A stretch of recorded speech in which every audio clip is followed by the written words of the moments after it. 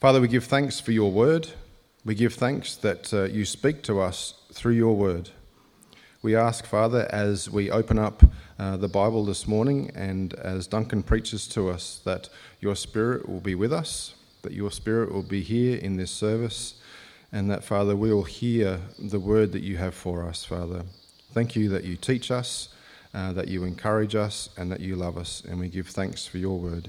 In Jesus' name, amen. So Jane's going to bring the readings to us this morning. The first Bible reading today is from Job, all of chapter 1. In the land of Uz there lived a man whose name was Job. This man was blameless and upright. He feared God and shunned evil. He had 7 sons and 3 daughters, and he owned 7,000 sheep, 3,000 camels, 500 yoke of oxen, and 500 donkeys, and had a large number of servants. He was the greatest man among all of the people of the East. His sons used to hold feasts in their homes on their birthdays, and they would invite their 3 sisters to eat and drink with them. When a period of feasting had run its course, Job would make arrangements for them to be purified. Early in the morning he would sacrifice a burnt offering for each of them, thinking, "Perhaps my children have sinned and cursed God in their hearts." This was Job's regular custom. One day the angels came to present themselves before the Lord, and Satan also came with them. The Lord said to Satan, "Where have you come from?" Satan answered the Lord, "From roaming throughout the earth, going back and forth on it." Then the Lord said to Satan, "Have you considered my servant Job? There is no one on earth like him. He is blameless and upright, a man who fears God and shuns evil." "Does Job fear God for nothing?" Satan replied. "Have you not put a hedge around him and his household and everything he has? You have blessed the work of his hands so that his flocks and herds are spread throughout the land. But now stretch out your hand and strike everything he has, and he will surely curse you to your face." The Lord said to Satan, "Very well, then everything he has is in your power, but on the man himself do not lay a finger." Then Satan went out from the presence of the Lord. One day when Job's sons and daughters were feasting and drinking wine at the oldest brother's house, a messenger came to Job and said, "The oxen were ploughing and the donkeys were grazing nearby, and the Sabaeans attacked and made off with them. They put the servants to the sword, and I am the only one who has escaped to tell you." While he was still speaking, another messenger came and said, "The fire of God fell from the heavens and burned up the sheep and the servants, and I am the only one who has escaped to tell you." While he was still speaking, another messenger came and said, "The Chaldeans formed 3 raiding parties, swept down on your camels and made off with them. They put the servants to the sword, and I am the only one who has escaped to tell you." While he was still speaking, yet another messenger came and said, "Your sons and daughters were feasting and drinking wine at the oldest brother's house, when suddenly a mighty wind swept in from the desert and struck the 4 corners of the house. It collapsed on them, and they are dead. And I am the only one who has escaped to tell you." At this, Job got up and tore his robes and shaved his head. Then he fell to the ground in worship and said, "Naked I came from my mother's womb, and naked I will depart. The Lord gave, and the Lord has taken away. May the name of the Lord be praised." In all this, Job did not sin by charging God with wrongdoing. And the second Bible reading is from James, chapter 5, verse 7 to 11. "Be patient then, brothers and sisters, until the Lord's coming. See how the farmer waits for the land to yield its valuable crop, patiently waiting for the autumn and the spring rains. You too be patient and stand firm, because the Lord's coming is near. Don't grumble against one another, brothers and sisters, or you will be judged. The judge is standing at the door. Brothers and sisters, as an example of patience in the face of suffering, take the prophets who spoke in the name of the Lord. As you know, we count as blessed those who have persevered. You have heard of Job's perseverance and have seen what the Lord finally brought about. The Lord is full of compassion and mercy."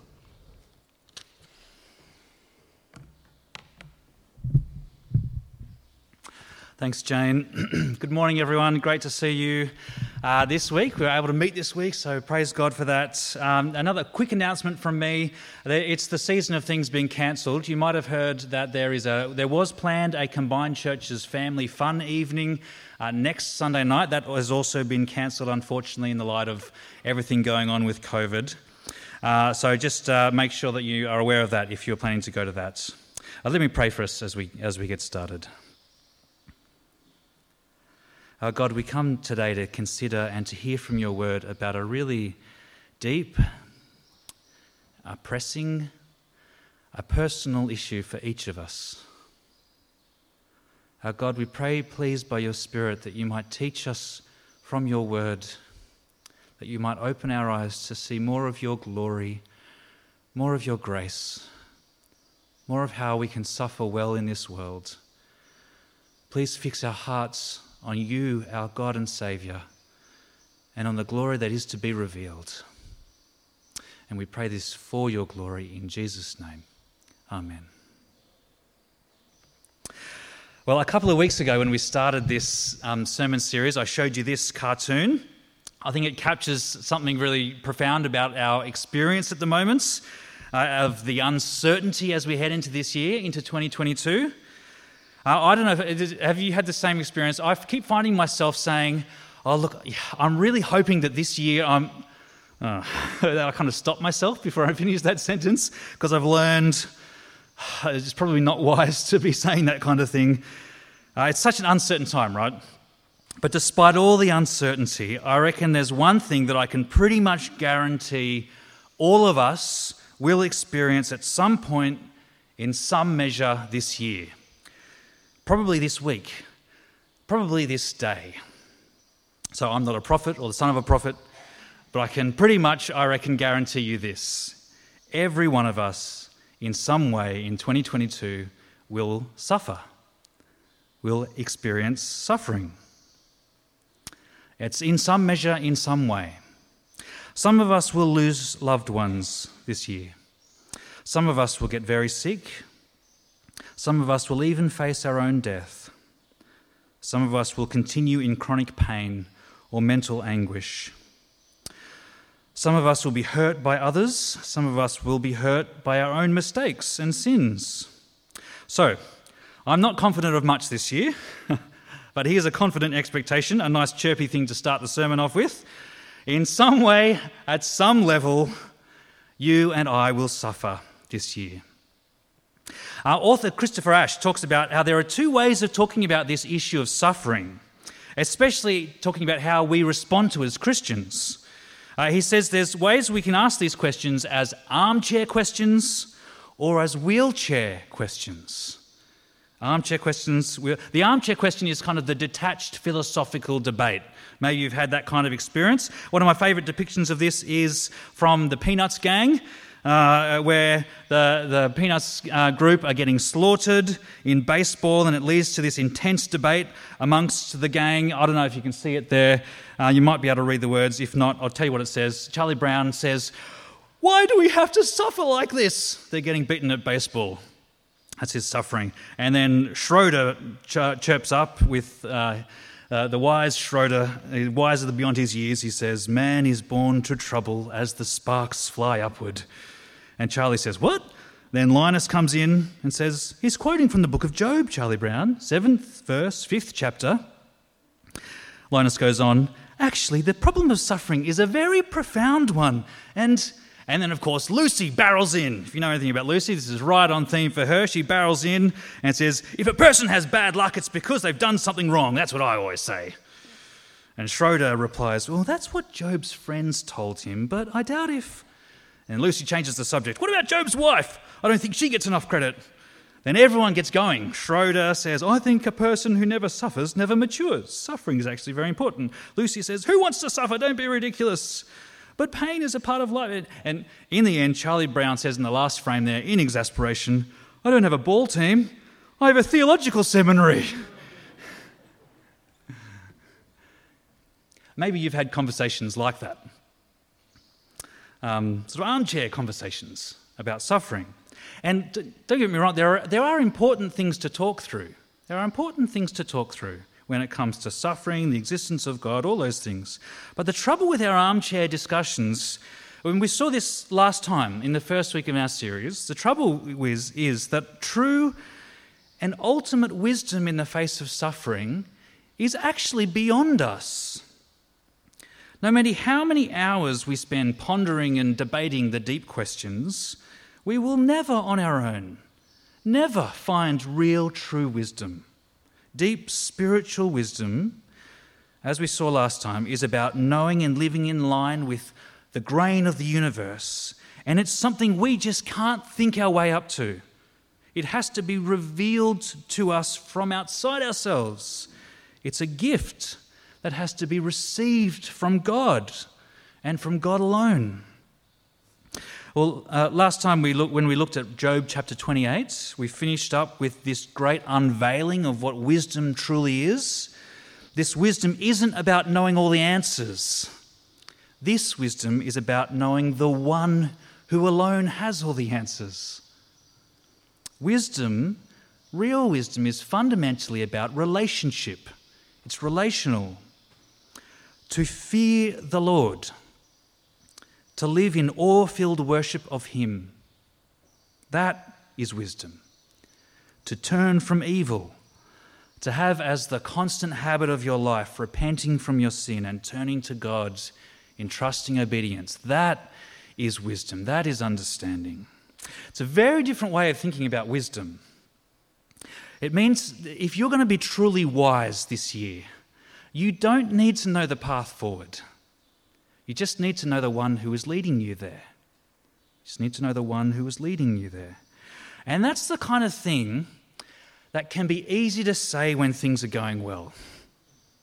It's the kind of thing that can be really easy to say if all's going well.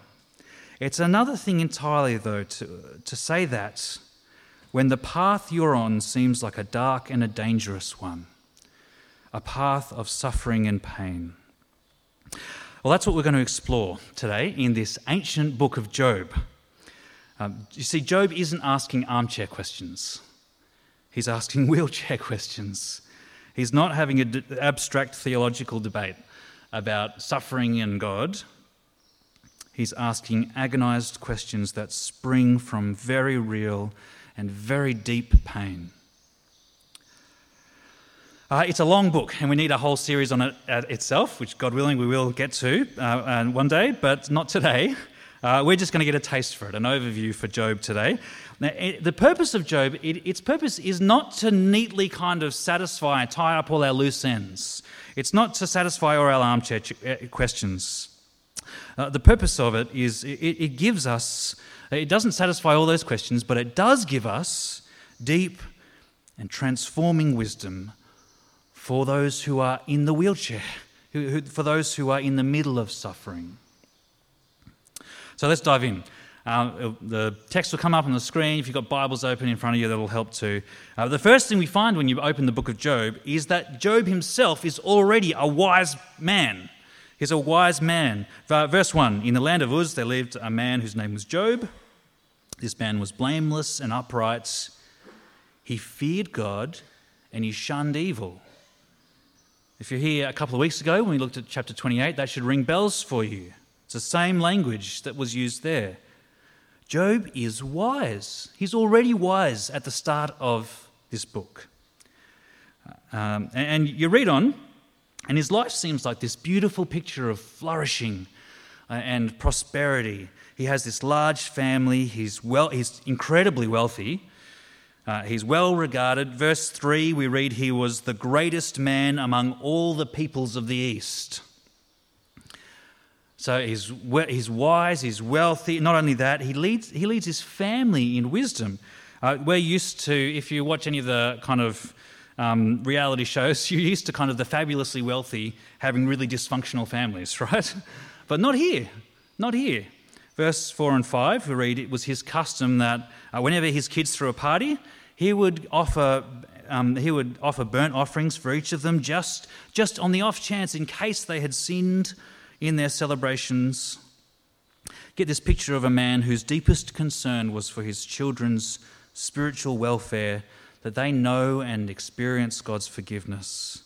So Job is someone who lives in true and spiritual wisdom. So that's the kind of opening scene. But then in verse 6, everything shifts suddenly. We get transported from Job in his idyllic life up into the heavenly places. We're suddenly taken away into the heavenly throne room of God. And these angels turn up. It's like they're reporting for duty before God. But next to them, along with them, comes this figure called Satan. The word Satan means something like the adversary or the accuser.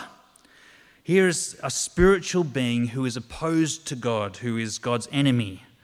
And he brings this really serious accusation before God. Verse 7, Satan's been roaming across the earth, presumably looking for people to accuse. And God singles out Job. He points down and singles Job out. Verse 8, the Lord said to Satan, "Have you considered my servant Job? There's no one on earth like him. He is blameless and upright, a man who fears God and shuns evil." So God says to Satan, this accuser, he says, "What do you make of Job?" And Satan's reply is really important. It's a really key moment, and this is a key verse for actually the whole book of Job. Verse 9, Satan replies, "Does Job fear God for nothing?" Does Job fear God for nothing? Have you not put a hedge around him and his household and everything he has? You have blessed the work of his hands, so that his flocks and herds are spread throughout the land. But now stretch out your hand and strike everything he has, and he will surely curse you to your face. Does Job fear God for nothing? So you see what Satan's saying here? In other words, sure, okay, Job fears you, God, yep, but that's just because you've made his life really cushy. He doesn't love you for you. He just loves you for the stuff he gets from you. Take the stuff away and he'll give you up in a heartbeat. So this question, does Job fear God for nothing, just for who God is? That question really drives the whole book of Job. Is it possible to have a relationship with God simply for who he is, and not for any of the secondary blessings that he might give to his people? So you see, Job's getting tested here. This is a test set up for Job, but actually more fundamentally, it's a test to God himself, right? If you know the story of God's redemption in the Bible so far, you'll know this is a major thing. God's purpose with his people has been to re-establish a real, genuine relationship between himself and humanity. The relationship that was broken by the fall, by our rejection of him. So Job asks the question, is that kind of a relationship with God really possible? Satan's accusation is that it's not. It's not possible. You take away Job's blessings and he will curse you to your face. And so in verse 12, God gives this, it's a really shocking permission that he gives, isn't it? Verse 12, the Lord said to Satan, "Very well then, everything he has is in your power, but on the man himself do not lay a finger." Then Satan went out from the presence of the Lord. Well, before we move on, you notice throughout all that scene, you do notice God's absolute sovereignty in all of this. The evil that was going to come upon Job, it didn't originate in God's heart. It wasn't his good original intention. But neither was it some random chaotic thing outside of God's control. Or it wasn't some spiritual attack that was in some way equal to God's power. God is not the author of evil, but he is sovereign over it. Satan did nothing without the Lord's permission. This can be a pretty hard idea, concept to get our heads around, get our hearts around. The sovereignty of God over all things, even over suffering. Here's what the 39 Articles of Anglicanism says about this idea. This truth of God's sovereignty, though, here's how it puts it, is full of sweet, pleasant, and unspeakable comfort. Because, and can you see why that might be?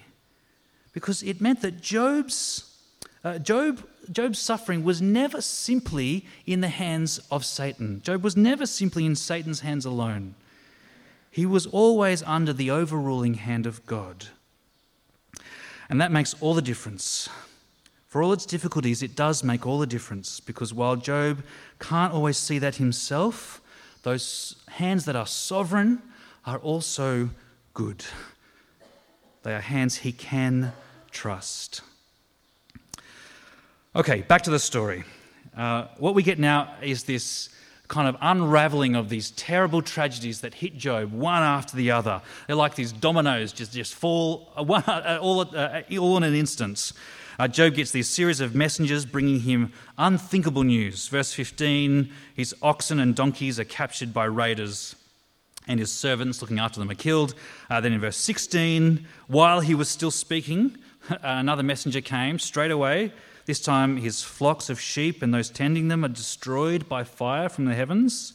Verse 17, while he was still speaking, another messenger came. This time it's his camels that get taken away. In one moment, he has lost everything he owns. All of the workers that are under his care have been wiped out. It's just this unthinkable loss, right? And then it just gets worse. The greatest tragedy in this series comes at the end in verse 18. While he was still speaking, yet another messenger came and said, "Your sons and daughters were feasting and drinking wine at the oldest brother's house when suddenly a mighty wind swept in from the desert and struck the four corners of the house. It collapsed on them, and they are dead. And I am the only one who has escaped to tell you." It's a total reversal of the start of this chapter, right? That scene of flourishing is now a scene of devastation, of loss, of despair, of tragedy. It's extreme. And what's more, nothing Job has done has caused this. Nothing Job has done. Job did nothing to cause this. There is in the Bible a category of suffering that comes as the consequence of our own sin or our own mistakes. That's reality. There is a type of suffering like that, but that's not what's on view here. There's nothing Job did to cause this. And friends, it's really important that we have this category of suffering in our heads, in our hearts. Our instinct so often is to assume that suffering comes because of something that the sufferer has done. We're so often like Lucy, right, in the cartoon at the start. In fact, a lot of the book of Job is taken up kind of exploring this theme. Job's sufferings actually only increase from here. They get worse and worse. The next chapter, everything has happened to his livelihood and his family. The next chapter, in chapter 2, suffering afflicts his body, and he experiences incredible suffering in his own body and his health. And then 3 of his mates turn up and sit with him. And they do pretty well for a little while until they open their mouths, and then everything goes downhill. And these guys, as they're interacting with Job and talking to him, they just can't shake the assumption that something Job did must have been behind what's happened. They just can't shake that. Job must have done something to cause this, and they go back and forth on this theme, trying to dig up something to explain Job's suffering. But they actually make Job's suffering far worse. You get the picture as you read through Job that Job's suffering actually increases as he interacts with his friends. There's a theologian called Todd Billings who was diagnosed in 2012 with incurable cancer, and he tells the story of a well-intentioned Christian person telling him that his cancer had already been healed in Christ because by his wounds we have been healed. So all he needed to do was pray in faith, and embrace that his cancer would be healed, and it would be. Friends, that is not only bad Bible reading and terrible theology, it's devastating pastorally. It adds suffering to suffering. Billings talks about the underlying message of that theology, and he talks really movingly about him as a father of young children, and what that was in effect saying was that he was taking away his kid's dad because of his own lack of faith. What a terrible and crushing weight to put on someone. But friends, so much of our suffering doesn't and will not fit that kind of neat cause and effect scheme. If we're going to live wisely in the face of our own and others' sufferings, we need to have this category of unexplained suffering. Suffering that's not caused by some lack or fault within us or someone else. Suffering that is simply part and parcel of living in a fallen world where the adversary remains active. A world that is nevertheless still under the sovereign hand of God. Okay, that's a little sort of sidebar there, but let's get back to the story of Job. Do you notice how he responds to his suffering? How does Job respond in verse 20? At this, Job got up, tore his robe, and shaved his head. That was how you expressed grief in this culture. Job grieves. He grieves deeply and visibly, publicly. This is really helpful for us, I think. So different to many other views of what it looks like to be wise in suffering. So if you are familiar with more Eastern religions, perhaps you might think of suffering as kind of an illusion. Something, and wisdom in a world of suffering means detaching yourself from the world and from those kind of relationships that can cause suffering. Or maybe in our culture, we're more tempted to respond to suffering by just kind of shrugging it off. Saying, kind of putting on a tough face, or maybe putting on a happy face and sort of pretending everything's okay. But Job doesn't just sort of shrug it off and man up. He doesn't put a mask over it either. Job doesn't avoid the pain of what has happened. He faces it and he feels it. He loved his kids. And in one sudden tragedy, they are taken from him and he grieves.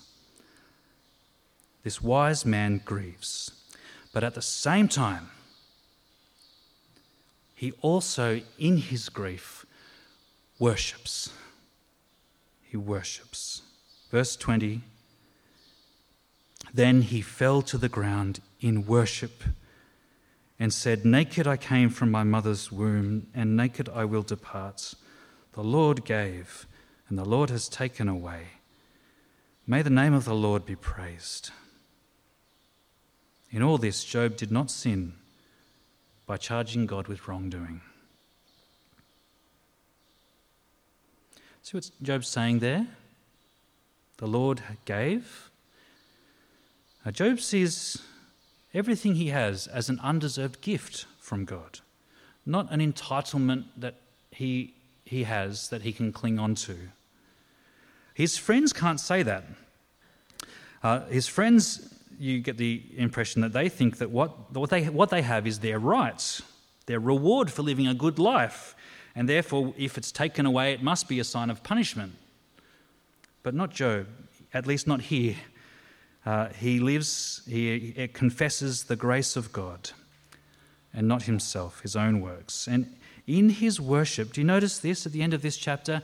In his worship through his grief, he proves the accuser wrong. He proves the accuser wrong in this persevering worship. And this is all unknown to him, right? He doesn't know what's going on in the heavenly realms, but in his persevering worship, he participates in God's defeat of Satan.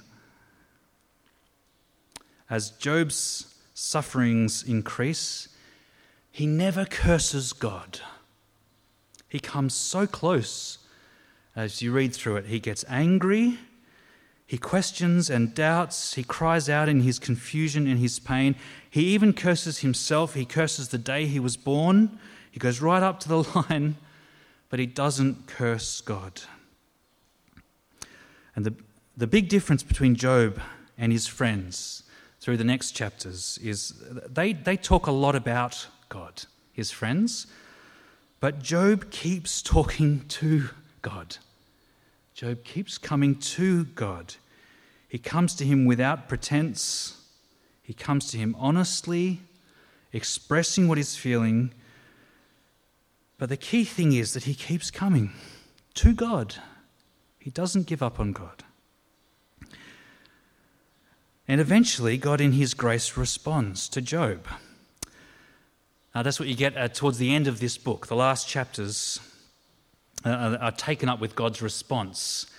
Incredible chapters. And at first it can seem a little bit harsh as you read it. It should be on the screen, chapter 38, verse 1.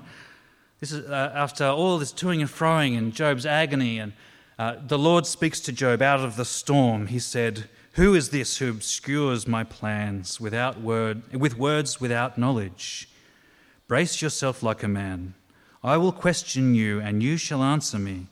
Where were you when I laid the earth's foundation?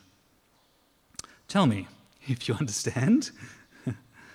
Who marked off its dimensions? Surely you know. Who stretched a measuring line across it? On what were its footings set? Or who laid its cornerstone while the morning stars sang together and all the angels shouted for joy?" It's an incredible thing that God says to Job. And what's really interesting is, as you read on, God never explains Job's sufferings. He doesn't fill Job in with what happened in chapter 1 and chapter 2 in the heavenly places. What he does do is he changes the subject.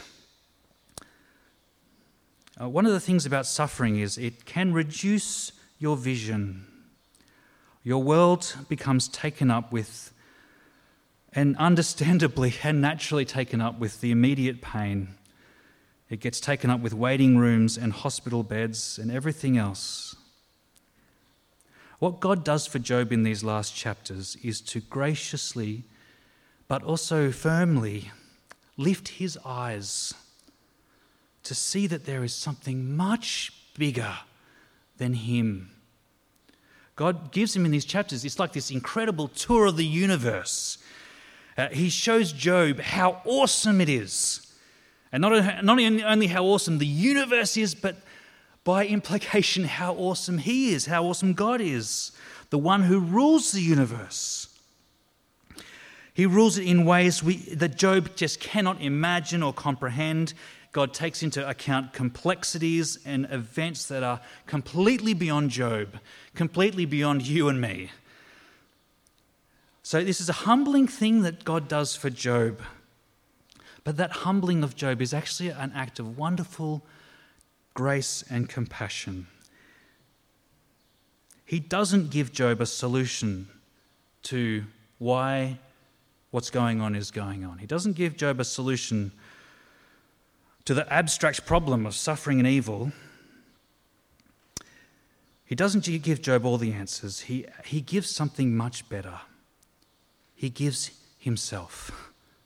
He gives himself. He leads Job to a deeper and truer knowledge of himself,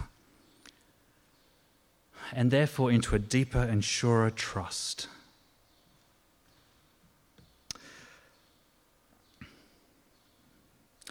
There's so much in Job, and it's just really skating over the top. But friends, what do we make of this as people who live this side of Jesus? This incredible model of persevering worship through intense and undeserved suffering. Job's suffering, I think, casts us forward to Jesus himself. Jesus faces a far worse suffering even than Job's.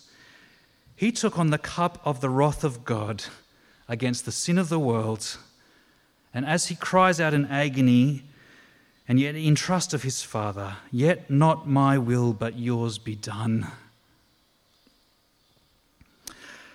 Jesus' suffering on the cross, though, it's not just a model for us.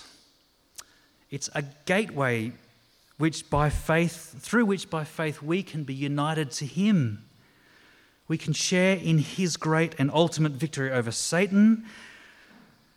Friends, Jesus' suffering for us can be can give us a bright and sure hope for the future. As you get to the end of Job, God does restore him. He blesses him even more than at the start. But we know at this point, when we get to the end, it's not a reward for Job's obedience. Sometimes it's been read that way. It cannot be what it is. It's not a reward for Job's obedience any more than his sufferings were a punishment for his disobedience. His restoration at the end is simply a gift of the Lord's sovereign grace. Now, as followers of Jesus, we are not promised a similar restoration in this life. Nowhere are we promised that. It may be that your trial lasts all your days on this earth. But friends, I want to leave you with wonderful news that those who, through Christ, persevere in worship are promised something much better, much more joyful, much more lasting.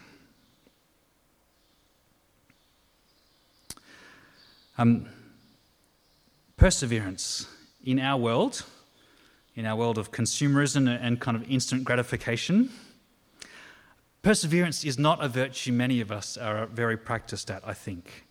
When something gets hard or stops working, it's easy for us to quickly move on to the next product or seek the next thing.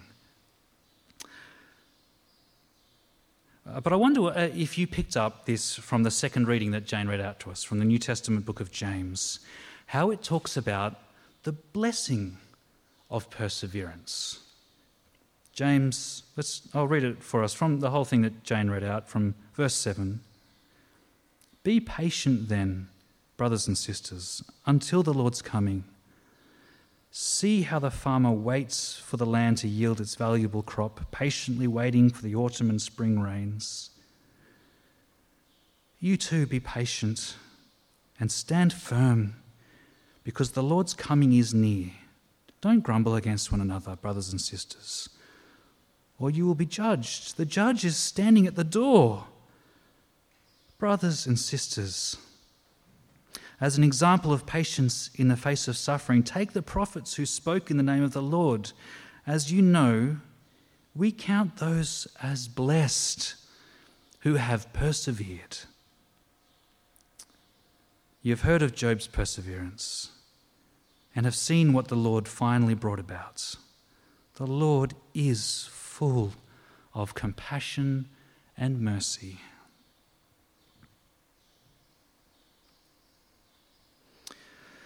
Friends, in Christ you have a sure guarantee that whatever suffering you experience here and now, even though it might last your life here and now, is in fact temporary. Is in fact temporary.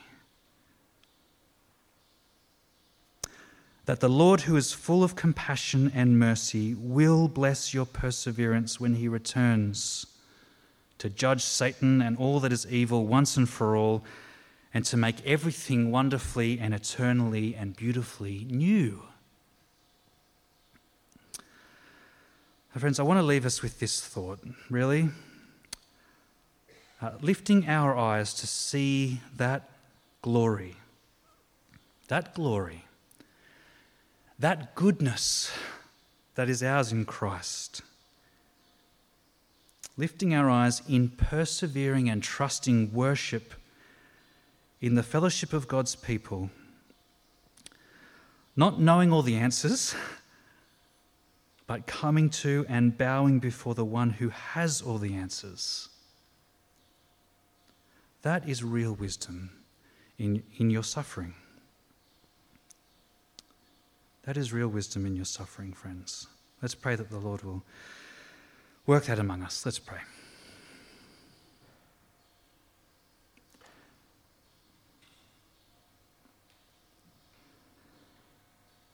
Lord, we lift our eyes to see your glory and your goodness. Father, I pray for my brothers and sisters here, any who are themselves now going through a Job-like ordeal. Sustain them, Father. May you lead them into a deeper and surer knowledge of yourself. Give them the gift of perseverance in coming to you, our God and King, in worship and praise.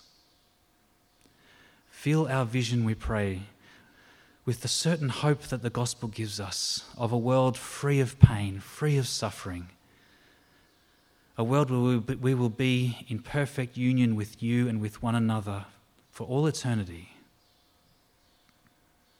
Lord, help us to cast our hearts and our minds on that day, and I pray that will even now, even through suffering, that future hope might spill over into the present, and that we might be able to experience something of your grace and joy and peace here and now. Please help us, we pray. In Jesus' name, amen.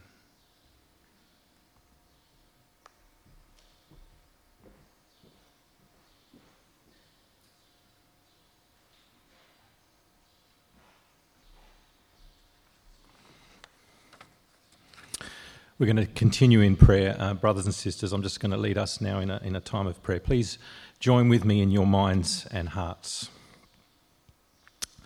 Heavenly Father, as we come to you in prayer now, it's so helpful to be reminded of who you are as God.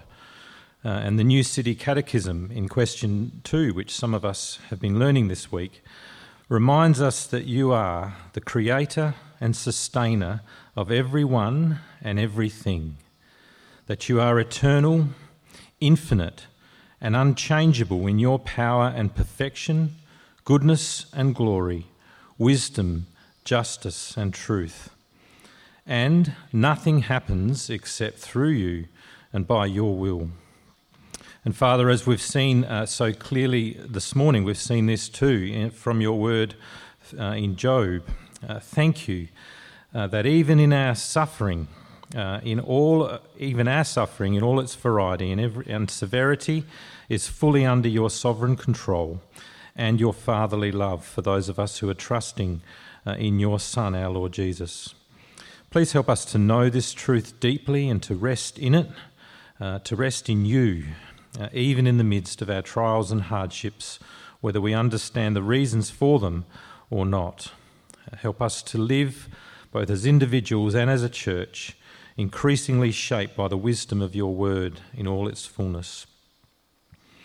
We pray, Father, for those in our church family who are suffering with various crises, health or otherwise, and with other significant struggles and trials. Please be their strength and hope and wisdom. We pray for CMS, the Church Missionary Society, for their gospel workers around the globe as they take the message of hope and peace and truth to the world, the gospel. We pray for the Rowe family in South Africa as they begin a new year of ministry and schooling. We pray for the Davis family in Tanzania as they continue ministry with the TAFES student group. And especially we pray for the ongoing water shortages in that country. Please provide all of their needs as a family. And we pray too for Frances Cook, taking a break from serving in Chile. We pray that she'll be refreshed and encouraged as she visits supporting churches here in Australia, including our church here later in March. We pray for all the churches here in Australia and in our own community that you'll strengthen them to focus faithfully on your word and on gospel ministry. We pray for all the Trinity Network churches, and especially today for the churches at Brighton, Golden Grove and Unley. Please grant wisdom to the leadership teams and staff teams and to all the members of those churches. Please unite them deeply in the gospel, grow them into mature believers and equip them to continue to make Jesus known to the people in those communities. And for us here on the South Coast, we pray that you would give us the burden for the thousands in this region who don't know your saving love for them in Jesus. Please help us to be enthused and inspired for mission to our region, even through our mission focus in home groups this term with Hope Explored. Give us confidence to invite our friends, neighbours and colleagues along to our Hope Explored courses this year. And please bring some or many to trust in Jesus for the first time and to know the wonderful and sure hope that we have in him. Can you please all join me in praying the Lord's Prayer as we close? The words will be on the screen. Our Father in heaven, hallowed be your name. Your kingdom come, your will be done on earth as it is in heaven. Give us today our daily bread, and forgive us our sins as we forgive those who sin against us. Lead us not into temptation, but deliver us from evil. For the kingdom, the power, and the glory are yours, now and forever. Amen.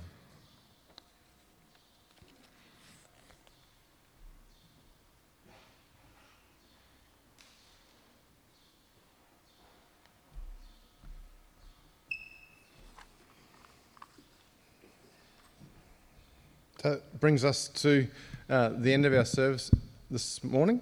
Thank you all again for coming. We appreciate that you've gotten out of bed and come along with us, and especially to visitors. Thank you for coming this morning. We encourage you to stay around afterwards and for us to get to know you. Tea and coffee, a reminder we need to be sitting down the back there for that. A reminder also that there's a cash box if you would like to give offering. If you're not giving it online, you can give your offering in person in the box down the back. And with that, don't forget your contact list if you need to fill that out. And also the little tear-off slip there, fill that out, especially if you're going through suffering.